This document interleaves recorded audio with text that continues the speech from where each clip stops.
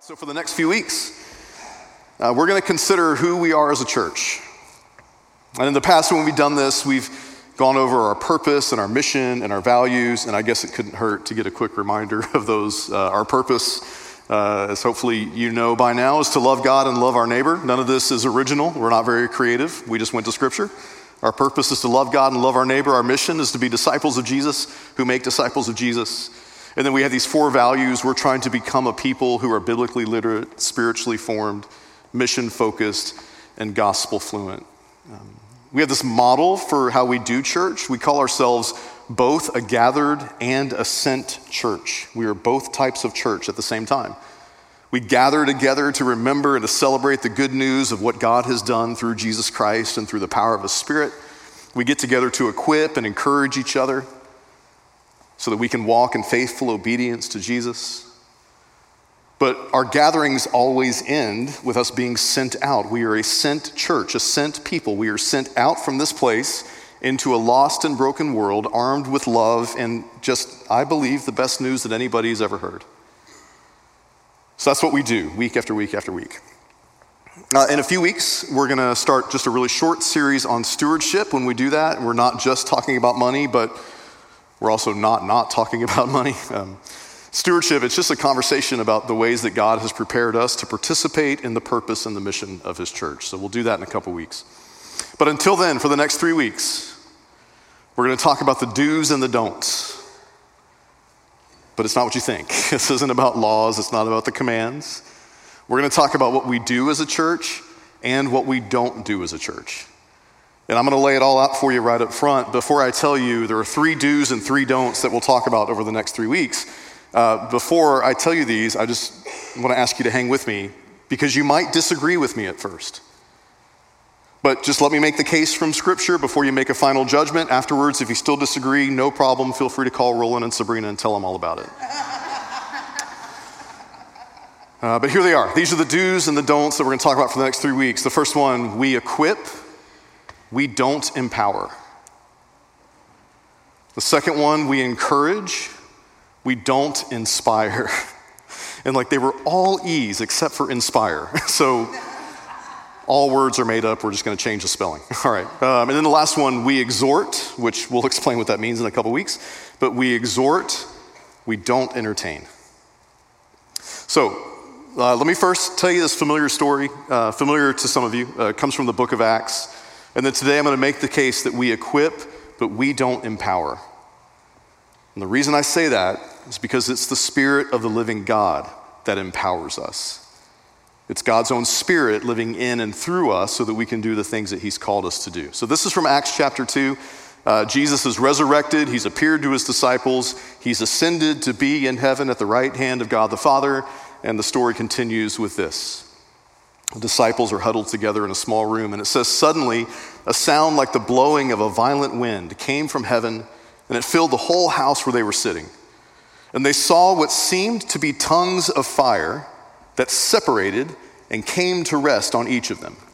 And all of them were filled with the Holy Spirit and began to speak in other languages as the Spirit enabled them. Now, utterly amazed, there were people from all over the known world, each of them speaking different languages. They said, aren't these people who were speaking, aren't they Galileans? And just so you're aware, that's just a way of saying, aren't they uneducated? Right? How are they doing this? They go on to say, then how is it that each of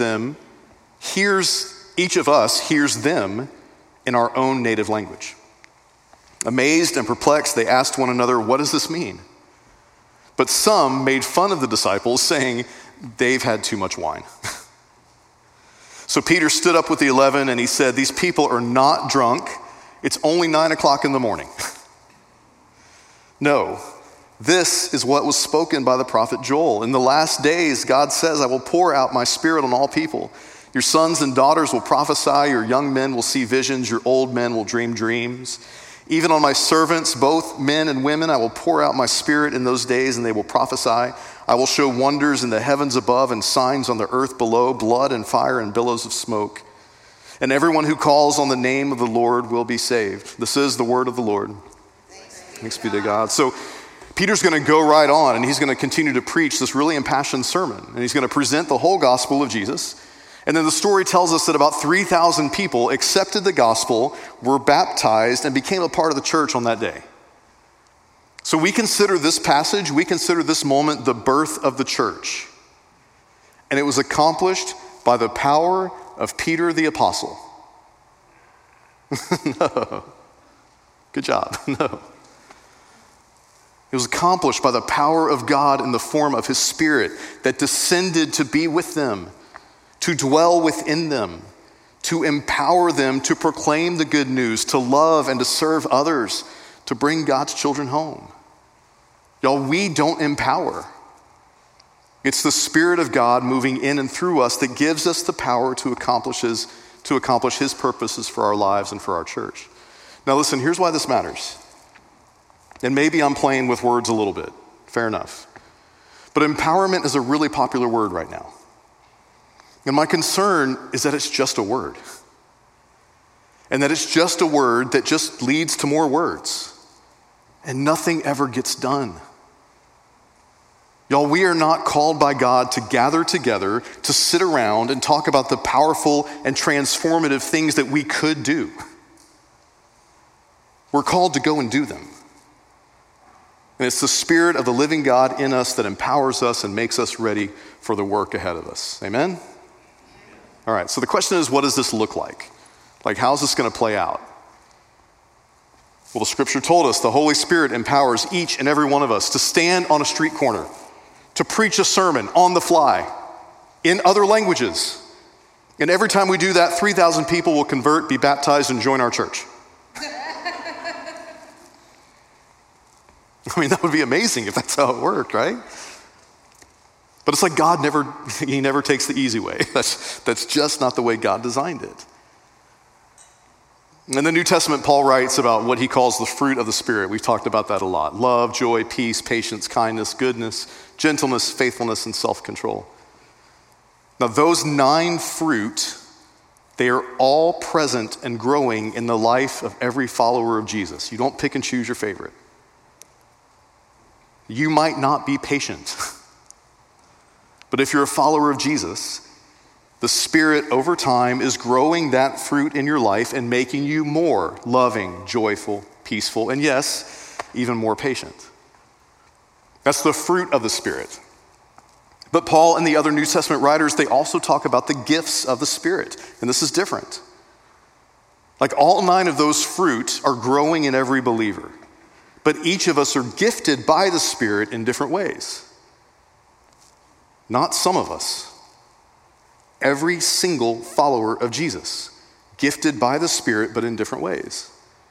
Like every person, every child of God, every human, they have gifts to share with the world, right?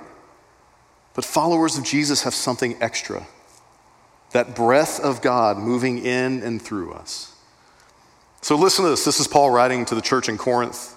He tries to describe what this looks like. He says this. He says, there are different kinds of gifts, but the same Spirit distributes them. There are different kinds of service, but the same Lord.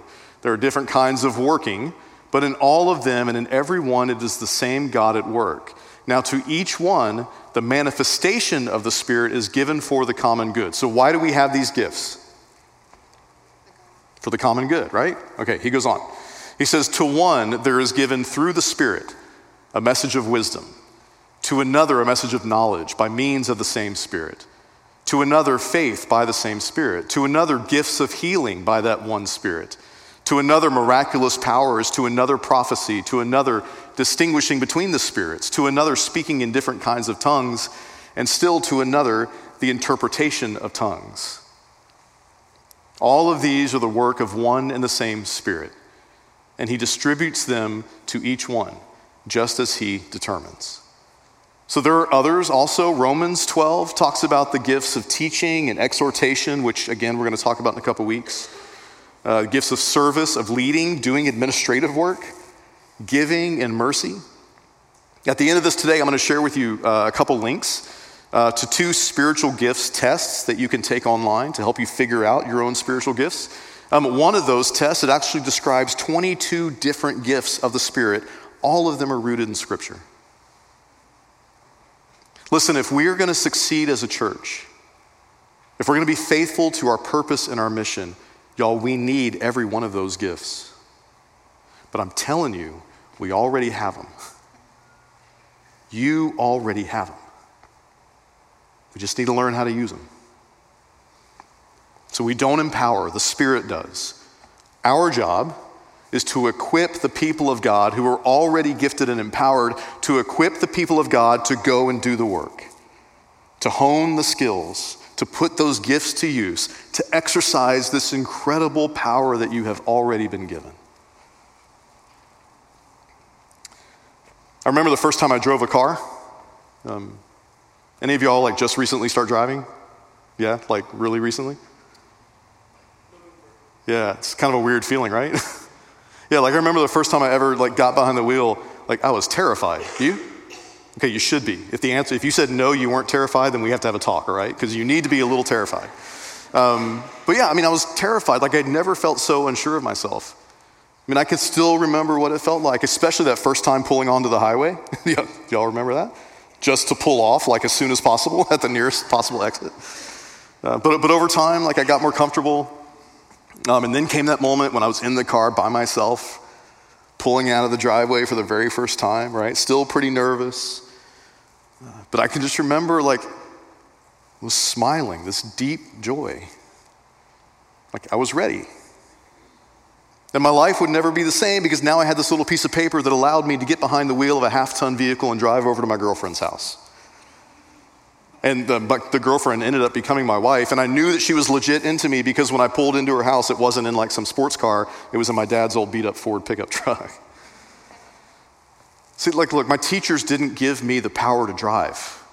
I'd never sat behind a wheel of a car until I started driver's ed. But they didn't give me the power to drive, I already had it.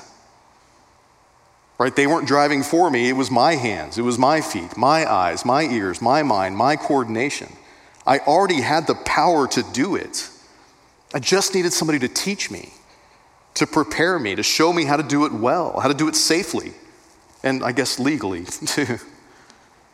I needed some time to practice, to get comfortable. And over time, today, it's second nature. It kind of happens without really thinking about it. I would imagine my wife probably thinks I don't think about it enough, but that ability, that power, it's already there. It's already in you. So God puts leaders in the church to equip us, to train us, to prepare us, and to teach us how to use that power. To put us behind the wheel, to let us take her out for a spin, eventually to send us out to lead and equip others on our own. I can't count the number of pastors and elders and deacons and covenant partners, men and women from this church and from others who have equipped me, who put me behind the wheel, gave me the opportunity to grow so now I can come and serve and continue to grow and hone my skills along with you. That's what we do. This is how Paul put it in Ephesians 4. We talked about this over the summer. He says this, so Christ himself gave the apostles, the prophets, the evangelists, the pastors and teachers to equip his people for works of service so that the body of Christ may be built up until we all reach unity in the faith and in the knowledge of the Son of God and become mature, attaining the whole measure of fullness of Christ. But listen, what he writes next is really important. We're not given the keys so that we can go do donuts in the parking lots and tear up the road just for fun. There's work to do. There's a mission, and we are being made ready. And this is why the church needs leaders and programs to help equip the people of God so that you can use your gifts in service to the world. And if we do this job, Paul says that we will no longer be infants, tossed back and forth by the waves, blown here and there by every wind of teaching and by the cunning and craftiness of people in their deceitful scheming. Do you see the inference? He phrased that in the positive, but do you see the inference? What happens if we don't do the work? What happens if we don't prepare for the mission, if we don't hone our skills, if we don't put our spirit-empowered gifts to use? What's the inference? Adults start acting like children. Ever been in a church fight before? Tossed around, easily deceived, misled, easy targets for a crafty and cunning serpent who is hell-bent on getting us off mission and away from God as quickly as he can. Now, these gifts from the Spirit, they reinforce us. They help to make us strong. They build our bonds between one another, and they make us ready for the tests that are going to come our way. Paul continues, he ends the section by saying this. He says, instead, speaking the truth in love, we will grow to become in every respect the mature body of him who is the head, that is Christ.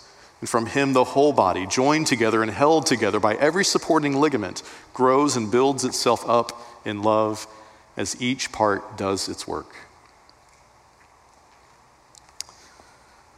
I'm not a huge fan of using military language in reference to the church, and that's not a slight against the military at all. We just serve very different purposes. I've shared this with you before, but a friend of mine who was in the Army, he said this. He said, Chad, you got to remember, the church is like an FOB. FOB. So make sure we're clear on the letters. The church is like an FOB, and I immediately asked, what's an FOB? Yeah. So some of you may know an FOB, it stands for the Forward Operating Base. You might be familiar with it. The bottom line is that that's not the place where the mission is carried out. That's home base. That's the place where you go to get your gear, to get your orders, to be trained for the next mission. It's where to go when you have opportunities to eat and to sleep, to learn and grow, to relax even from time to time. It's the place you go to refuel so that you can be successful when the time comes and you're sent back out. No, that's what we do. We gather to worship, to learn and to train, to serve one another. We eat together. Today we get to do that. You notice the donuts aren't here. It's because we have breakfast in the fellowship hall. Make sure you go eat together after this. We get together just to relax, to play, just to enjoy time together. But we do it all because of the mission. All of that we do as a way of being made ready, to be equipped, to put our God-given gifts to use. Our Spirit-empowered gifts, to put them to use when we leave this place. And listen, Beth's whole story hinted at this, and I think this is really important because I don't think that we fully understand the power that God has placed in our hands. Like most of us were either born in or have become citizens of a country that just has such an incredibly powerful military that thankfully, we are kept in relative safety from the real dangers in the world, right? We live in a country with this overwhelming military power, unlike the world has ever seen. But can I tell you something? It's not the greatest power the world has ever seen. And like, no offense intended. It pales in comparison. Like, listen to this, and this is amazing, and we should all sit in awe of the truth that Scripture is laying on us from the very beginning. This is Genesis 1 and 2. Beth hinted at this a minute ago. We're trying to understand the gifts of the Spirit. Where do we go when we're trying to understand something? Genesis. We go back to the beginning. In the beginning, God created the heavens and the earth. Now the earth was formless and empty. Darkness was over the surface of the deep. And what? The Spirit of God was hovering over the waters. And the story goes on, and creation. That Hebrew word for spirit is the word ruach. Guard your mouth and say it. Ruach. I just don't want you to spit on your neighbor. In other places in the Old Testament, that word ruach is the word for the breath of God. Genesis 2. Then the Lord formed the man from the dust of the ground and did what? Breathed into his nostrils the breath of life, and the man became a living being. Y'all, the power, the breath, the Spirit that brought form and order out of chaos is the same breath that God breathed into the lungs of humanity.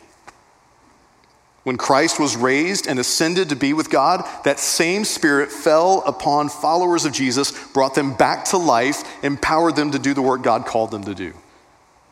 Like, think about what that means. The same Spirit that cast the stars into the heavens, that formed the oceans and the mountains, that same Spirit lives in you. The same Spirit that raised Christ from the dead lives and moves in you. Look, I don't want you to be too overly impressed with yourself, okay? But seriously, if you are in Christ, if his Spirit lives in you, you have no idea how powerful you are. And so many of us just sit back and waste it. Maybe because we don't think we're ready, and maybe we're not. Maybe because we don't think God can use us. Maybe because there's too much shame. And we think, how could God even love me, much less use me for his purposes? Y'all, this is why we need to be here. We got to get over that. It's too much power. We got to get off the couch and get to work. And listen, when I talk about power, I'm not talking about magic. Noah, throw up the series slide. Like some of you may have noticed that our series slide seems to be a reference to this dearly loved space opera. We have where are we? Anyway, one of the houses right over there, one of the guys texted me yesterday, and he said, hey, I saw y'all sign. Subtle. There's no deep meaning here. We just thought this would be fun, okay? I'm not talking about magic. I'm not talking about the force. I'm talking about real power. And I am telling you that you are empowered by God to love and heal and serve a lost and broken world. Can you think of anything else this world needs right now other than that? Okay, so now what? What do we go and do? There's 3 things, and they're really simple. The first one is come to church. Come to worship, and every time we do this, I know I'm saying this to the people who are here, like you did. And many of you are here every single week. Some of you are here on occasion, and some of you at home or listening to the podcast are here just when it's convenient. Come to worship, not just when it's convenient. I know there's been disruptions over the past couple years, and it's gotten us out of the habit. And I know life is busy. There's a lot to do. I know we're tired. Sunday mornings can be an awesome time to just do nothing. For some, it's the only time we have to just do nothing. I get it. But y'all, I want to make the argument that if all of this is true, that's the phrase I want you to hang on to. If all of this is true, if Christ died for you, rose from the dead, and empowered you with the gifts and called you to be an agent of service and healing to the world, if all of this is true, then I think this is the most important thing that you can do all week.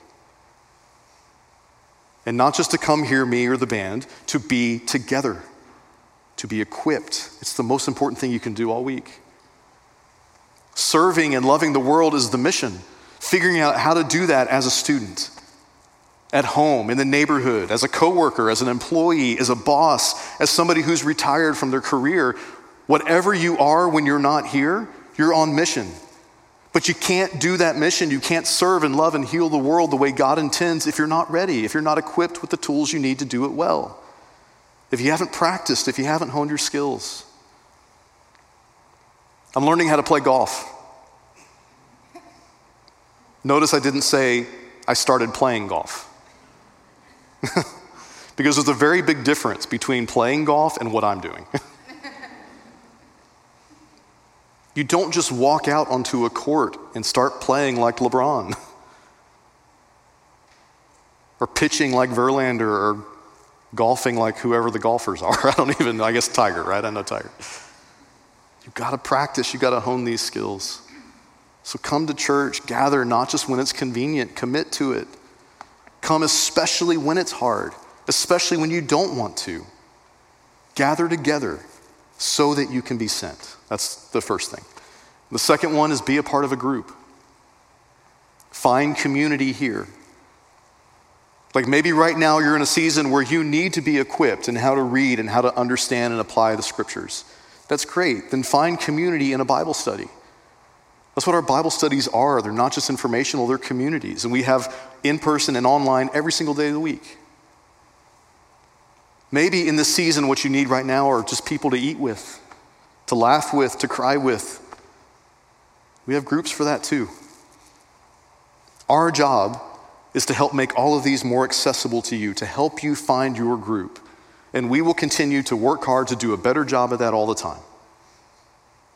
But your job is to say yes and to participate, not just when it's convenient.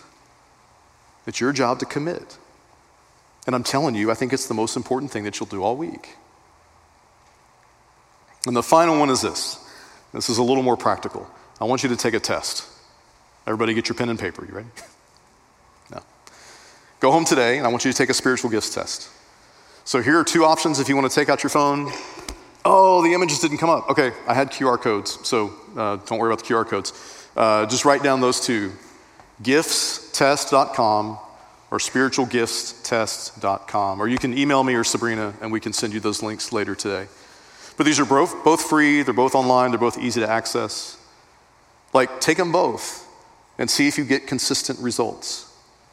But if you've never taken an evaluation like this, I really encourage you to go home and do it and reflect on the results. Did you already know that about yourself, or did it show you something that maybe you didn't know? And then just let us know how we can help, how we can better equip you, how we can serve you and help you hone those skills so that you can be a part of going out and serving a lost and broken world. Amen? Not too hard, right? It's hard. It takes commitment. But I think we can do it. Let's pray. God, again, just grateful. I'm grateful that you would use broken, lost people like us to do your good and amazing work. We feel like we say this a lot. If I was in charge, that's not how I would have done it. But that's how you've chosen to do it, and you've promised to make us ready for the work. So just pray that you would give us the courage and the strength to say yes, to do our part, to trust you, to get over any shame or guilt or feeling of insignificance or insecurity, that we would come to believe that the creator of the universe looks at each and every one of us and says, not only that you are my child who I dearly love and I am pleased with you, but I got work for you to do. Just pray that this morning you'd help each and every one of us hear that sweet voice in our ears.